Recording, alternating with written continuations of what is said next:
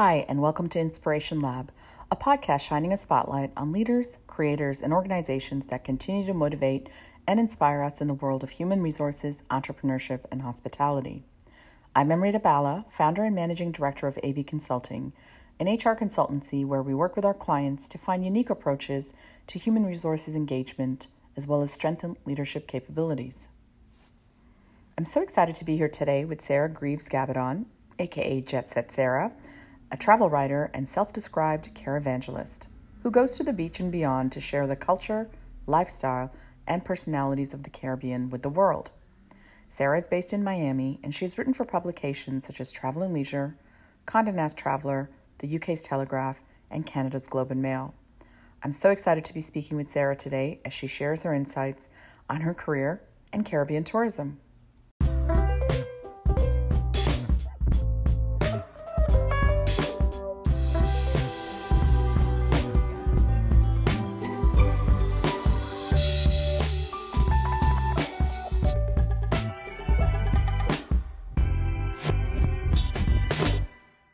Hi, everyone. It's Amrita Bala from AB Consulting, and I'm so excited to be here today with Sarah Greaves-Gabadon, also known as Jet Set Sarah. Sarah is a travel writer and also a self-described care evangelist who goes to the beach and beyond to share the culture, lifestyle, and personalities of the Caribbean. She's based in Miami and has written for publications such as Travel and Leisure, Condé Nast, the UK's Telegraph, Canada's Globe and Mail. And I'm really excited to be speaking with Sarah today. She's going to talk to us a little bit more about her career and also the future of Caribbean tourism. Hi, Sarah. Thanks so much for joining us. I love the backdrop. I believe you're live to us from Miami. It's great to see you. How are you? Hello, thank you for having me, Amrita. I'm coming to you live from Miami's Make Believe Beach, where it's always sunny and it's always air conditioned, i.e. my house. I love the term care evangelist, and tell us more about how this moniker came about. So I made up the name Care Evangelist for myself. It's a title I wear very proudly. And it's because I love the Caribbean so much. I love to share it with people. And I feel like I'm sharing the gospel of the Caribbean with the world. And the gospel of the Caribbean, as far as I'm concerned, is that the region is so much more than just beaches and palm trees and beautiful water. There are 33, 34 countries that get a lot of tourists that we go to, and those countries are all very different in terms of language, culture, music, topography. Some of those islands aren't even islands, like the Dominican Republic and Haiti. They share a landmass. So I want people to understand that the Caribbean is so much more than beaches. And if you go there and you only lie on the beach, which you should, but if you only lie on the beach, you do yourself and the countries a great disservice, because the Caribbean is so much more. So Sarah, let's start with something fun. I recently read on your social media that you have a PDF of 30 things to do in the Caribbean before you die. I love this concept, and I wondered if you can share a couple of highlights with us. Many of us are living in winter climates, and we like to dream of sunny getaways, and who knows, some of us may even try and get away if the situation is safe. So first of all, you can find it on jetsetsarah.com. My whole brand is Jet Set Sarah. I'm Jet Set Sarah. Follow me at Jet Set Sarah everywhere. But if you go to jetsetsarah.com and you sign up for the newsletter, I send you this PDF of 30 things to do in the Caribbean before you die. And it plays to the fact, as I just said, that I want people to understand that the Caribbean is so much more than beaches. So there's so much more to do there than lie on the sand. So some of that, you should definitely go and sign up for the newsletter. But some of the highlights of the PDF are, for example, in the Bahamas, you can go swimming with pigs in the Exumas, which sounds bizarre, but it's really quite amazing, a lot of fun. You can also, in the Exumas, straddle the imaginary line that is the Tropic of Cancer. It's a blue painted line on Tropic of Cancer Beach, and it's actually where the Tropic of Cancer bisects the Bahamas. So that's interesting too. You can go to San Juan, and there you can go and try and find the original pina colada. Most people don't know that the pina colada was invented in San Juan, and there are two places that claim to have invented it, two bars. So you have to go to both Barachina and the Hilton Caribe Hotel. In St. Martin, you can go, and on the French side, you can go and make your own perfume at Tijon Perfumery. You can do a class and you spend 2 hours mixing potions and scents and whatever and come away with your own perfume. So, I mean, there's so much more to do in the Caribbean and the beach. So I say, get up off your beach chair and do them. And if you get PDF, you'll know what to do. I'm excited to read this list, and thank you. Listening to all those ideas definitely gives me a few things for my bucket list as well. Thank you. So, shifting gears, Sarah, on a more serious note, it's certainly been a difficult few months for the Caribbean. I mean, really the world. And, as we come out of this crisis, what does the path to recovery for tourism look like? What do you think that's working well for the region? It has been a dreadful time for the entire world, but I'm really proud of the way the Caribbean has really handled the pandemic and mitigated its effects in the islands. And that was because they closed down early. There was excellent contact tracing, which of course is easier if you live on a small island. But, when they were starting to open up in June, and the last one will open December 1st, as the islands have opened, of course, there has been that conflict of, the cases have gone up as people from their major source markets like the US have come, and visitors have unfortunately contracted COVID and come. And really now we're in a situation where we have we're trying to find the balance between protecting the health of people who live in the Caribbean, protecting visitors who come to the Caribbean, but also protecting the livelihoods of people who work in the tourism industry in the Caribbean, because the Caribbean is the most tourism dependent area in the entire world. And so, of course, there is an issue there, and there's some conflict over whether people should travel or not. I can't tell people whether they should travel or not, but I do see the way ahead as people being able to travel responsibly with care, not just for themselves and their own health, but with care for the people who are delivering those wonderful vacations that we all want. But certainly, I think we're going to see that the days of just jumping on a plane and having a spontaneous beach vacation, deciding on a Monday to travel on a Friday, those days are over for now, because the Caribbean has quite rightfully put in a lot of processes and protocols where you have to, be tested, arrive with a test result.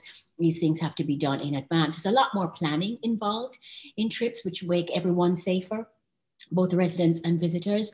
But it does also mean that I think the way forward is we now have to be more deliberate and considered about the choices we make when we decide to vacation. I think we'll probably see people spending long planning to do a trip to the Caribbean. That why would you just want to go for 3-4 days? You're going to want to spend at least a week, which is a good thing, because then people will be moving beyond the beach and exploring deeper into the destination. And I think, we're going to see more disconnecting and reconnecting. I think people are going to be very excited to get to the Caribbean and disconnect from technology. But I think they're also going to be, and the Zoom screens that we've been on 100 times, but I think that they're also going to be excited to reconnect with families and people in their travel pod that they travel with. So I think we're going to see much more group travel and intergenerational travel, but not just within one family, but within pods of families. And I think you're absolutely right. And the Caribbean needs tourism, right? So how do we do that in a way that's going to be safe and responsible and works well for everyone? So Jet Set Sarah, let's shift the conversation, because we would really love to know more about you and your career, and how did you build the Jet Set Sarah brand? Well, it wasn't anything I never planned to be. I always say I'm the reluctant freelancer. I never at all said, I want to be self-employed and I want to be freelance and I want to make my own rules. It just kind of worked out that way. My background, I was actually born in England. My father's from Jamaica, my mother's from Barbados, but they met in England. And my whole life I bounced backwards and forwards between living in England and Jamaica. And then I worked in PR, in travel PR for Sandals for a long time ago. It's a long time ago. It seems like another life. But then I crossed over to the dark side into travel writing, and that's what I really loved. So I basically now I created it's a long story, but let me try and get it together. So I moved to the States in 2003 from Jamaica, worked in PR for the now defunct Air Jamaica. and then segued into working in editorial for a magazine called Porthole that was about cruises. So I wrote a lot about cruising and the Caribbean. And then I got my dream job for Caribbean Travel and Life magazine, which was at the time and still, well, was until it folded in 2012, was the only newsstand magazine in America that was exclusively devoted to the Caribbean. So this was my dream job. I loved it. I was there for 6 years. I was executive editor. I could not have been happier. It was a perfect job for me. But you know what happened in publishing around that time? You know, we saw lots of brands die. One of them was Caribbean Travel and Life. And I thought, well, you know, I'll just freelance for a year or so until I can segue smoothly into another staff job. Well, that didn't happen because here we are 8 years later, because that was 2012. 8 years later, it started as a stopgap and it's now become my life. So basically, I created the brand Jet Set Sarah because I wanted to be able to share the Caribbean with the world. I never really had a plan B. I just knew that however I was going to do it, whether it was on staff or as a freelancer, I feel like, I don't want to get too woo-woo about it, but I feel like my mission is to share the Caribbean with the world. So now I make videos and I create print content and digital content for brands like Travel and Leisure, for Condé Nast Traveler, for AAA publications, that's our American Automobile Association, for AARP, because I'm a woman of a certain age, and just basically anyone who wants Caribbean content, whether it's video. You know, I have clients like I've done a video for Miami International Airport, which is, I like to say, is my second home. I love to be in front of the camera, and I love to talk about the Caribbean, and I love to write about it. So basically, Jet Set Sarah, my website, jetsetsarah.com, and Jet Set Sarah on Facebook, Twitter, and Instagram, is all about sharing the Caribbean love, because life really needs the Caribbean. Life does need the Caribbean. And you know what? Especially now, right? Especially now. And I love your socials, and I absolutely love your content. I think it's authentic. I think it's joyful, and you have a very fun tone as well in terms of how you write. And we get to also learn about your passion for running. When I was in Jamaica, I used to run along the road, and I had dreadlocks, and I would run along the road, and the taxi drivers would slow down, and they would say, "Glamorous Dread, how you doing?"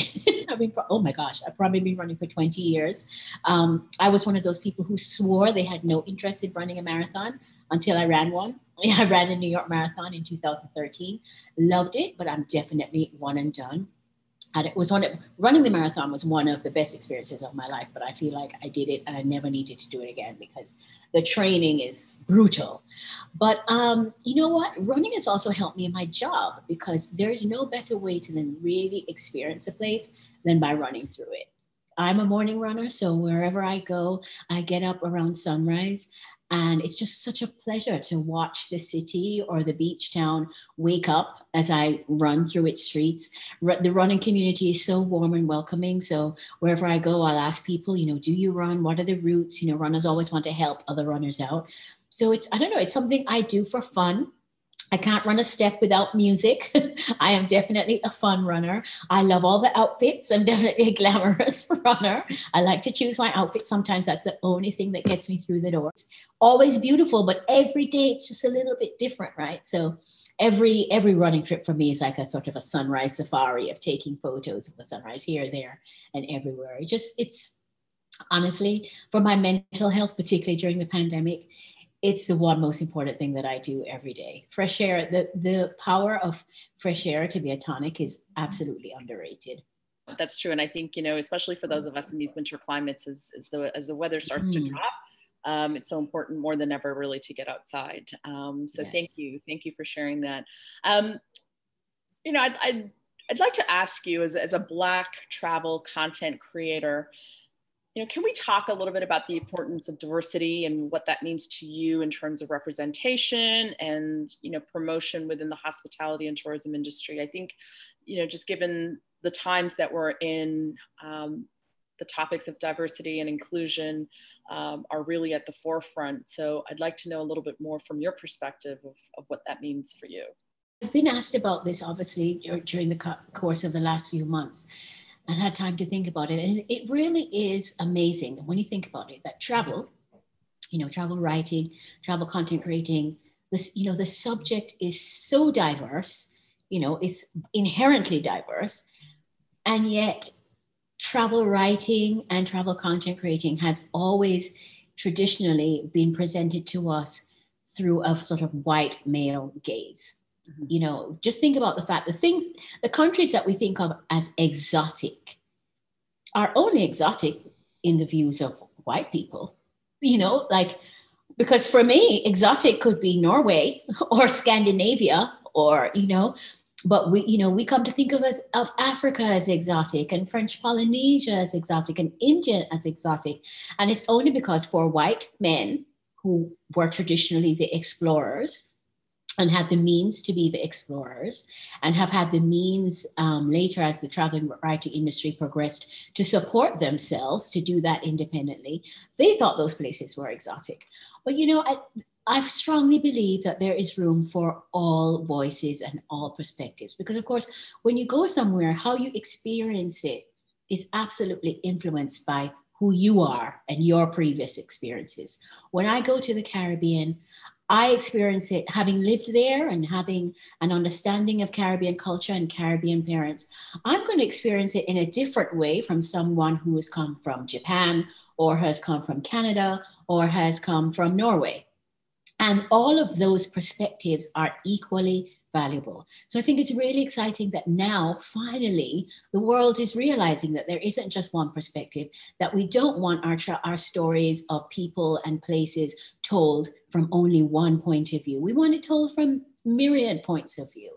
And, it's funny, I'm 54 years old, so I'm hardly a millennial. I like to say I'm a perennial, a woman for all seasons, but I grew up with this. And I kind of accepted it as a status quo. And I was used to being the only Black person on a media trip or at a particular event. I was used to, if I was traveling with a group and there's a male Black travel writer who also covers the Caribbean beat. So we would often be on the same groups together. People always presume that we are married to each other. They never could imagine that there are like two independent travel writers who just happen to be Black, but aren't related to each other. I call him my work husband, but that's because all the time people think that we are related because you're just not used to seeing so many travel professionals of color. And it's time that changes, whether we're talking about writers or bloggers or videographers, influencers.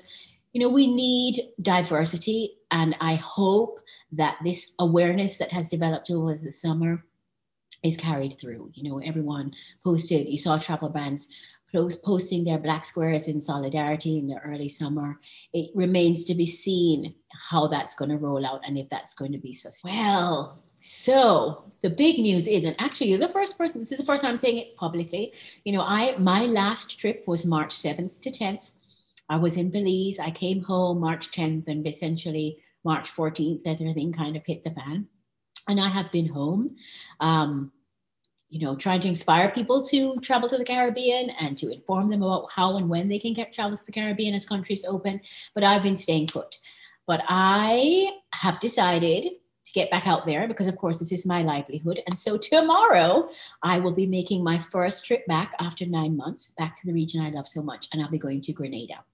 Amazing. I can't wait to hear all about it. I guess we'll be seeing things on your social. Follow me on social media. Of course, I've decided to go to Grenada. Grenada has one of those countries that's handled COVID very well. They've had no deaths and only about 30 cases in the entire time. That's so great. I'm going to go get some spice, a little bit of nutmeg and spice. So I am excited to do it. I've had, as I said, you can't travel spontaneously anymore. You have to plan. So I have been planning for the last week or so. I went and took a COVID PCR test. I got the negative results. Then I had to go onto the website, upload those results. I had to fill in a health form. I had to fill in a COVID waiver. There's paperwork that needed to be done, but I'm absolutely certain that it's going to be worth it to get back to the place I love so much. And just to see, what is it like to travel during this pandemic?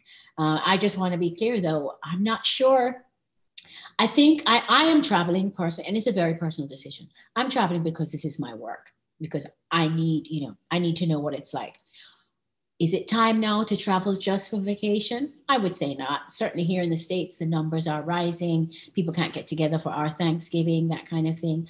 But I feel for work. I'm not going for pleasure. I'm going for work and information gathering. So I'm looking forward to doing it and to seeing how I can help people do the same to travel safely for pleasure when the time is right.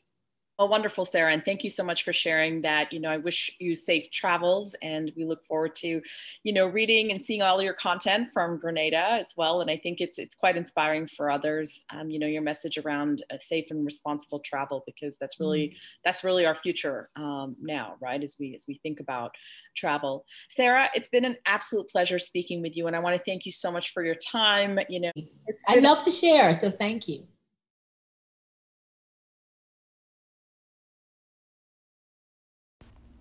Thank you for listening to today's episode of Inspiration Lab. If you found value in today's episode, please follow us on your listening platform, or if you'd simply tell a friend about the show, that would help us out too. And don't forget to follow us on social on Instagram at a.bconsulting. Drop us a DM. We'd love to hear your thoughts and ideas on any future podcasts. See you next time.